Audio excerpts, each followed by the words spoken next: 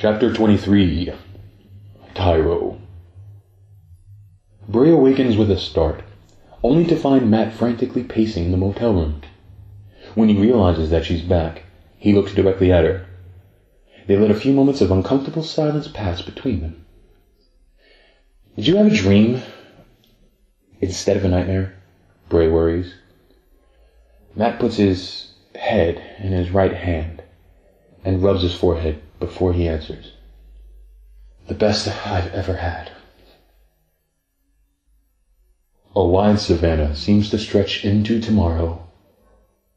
It happily allows a lioness to chase and then subdue a gazelle on its surface. Giraffes continue grazing on trees, knowing full well that only a hungry pride will devour you. In the distance, a solar electric jeep tufts sand and dirt into the air. Matt and Bray are, understandably, stone-faced. They haven't spoken to anyone in hours. That was until... "The animals still exist," Matt straw grasps. "If they had a choice, I don't know if they'd still want to." "What does that even mean?" A sign welcomes them and their driver into Cairo. After a few minutes, the jeep veers off of the main road. A half of an hour later, it stops in the middle of the desert. A beautiful onyx pyramid rests in the distance. Bray and Matt step out of the car. As the driver pulls away, they passionately embrace.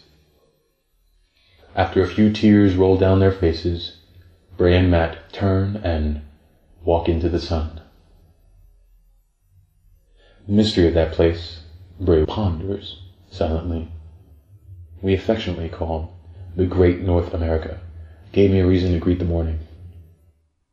I spent my time on Earth trying to figure it out. The sun tangled every cell on their faces.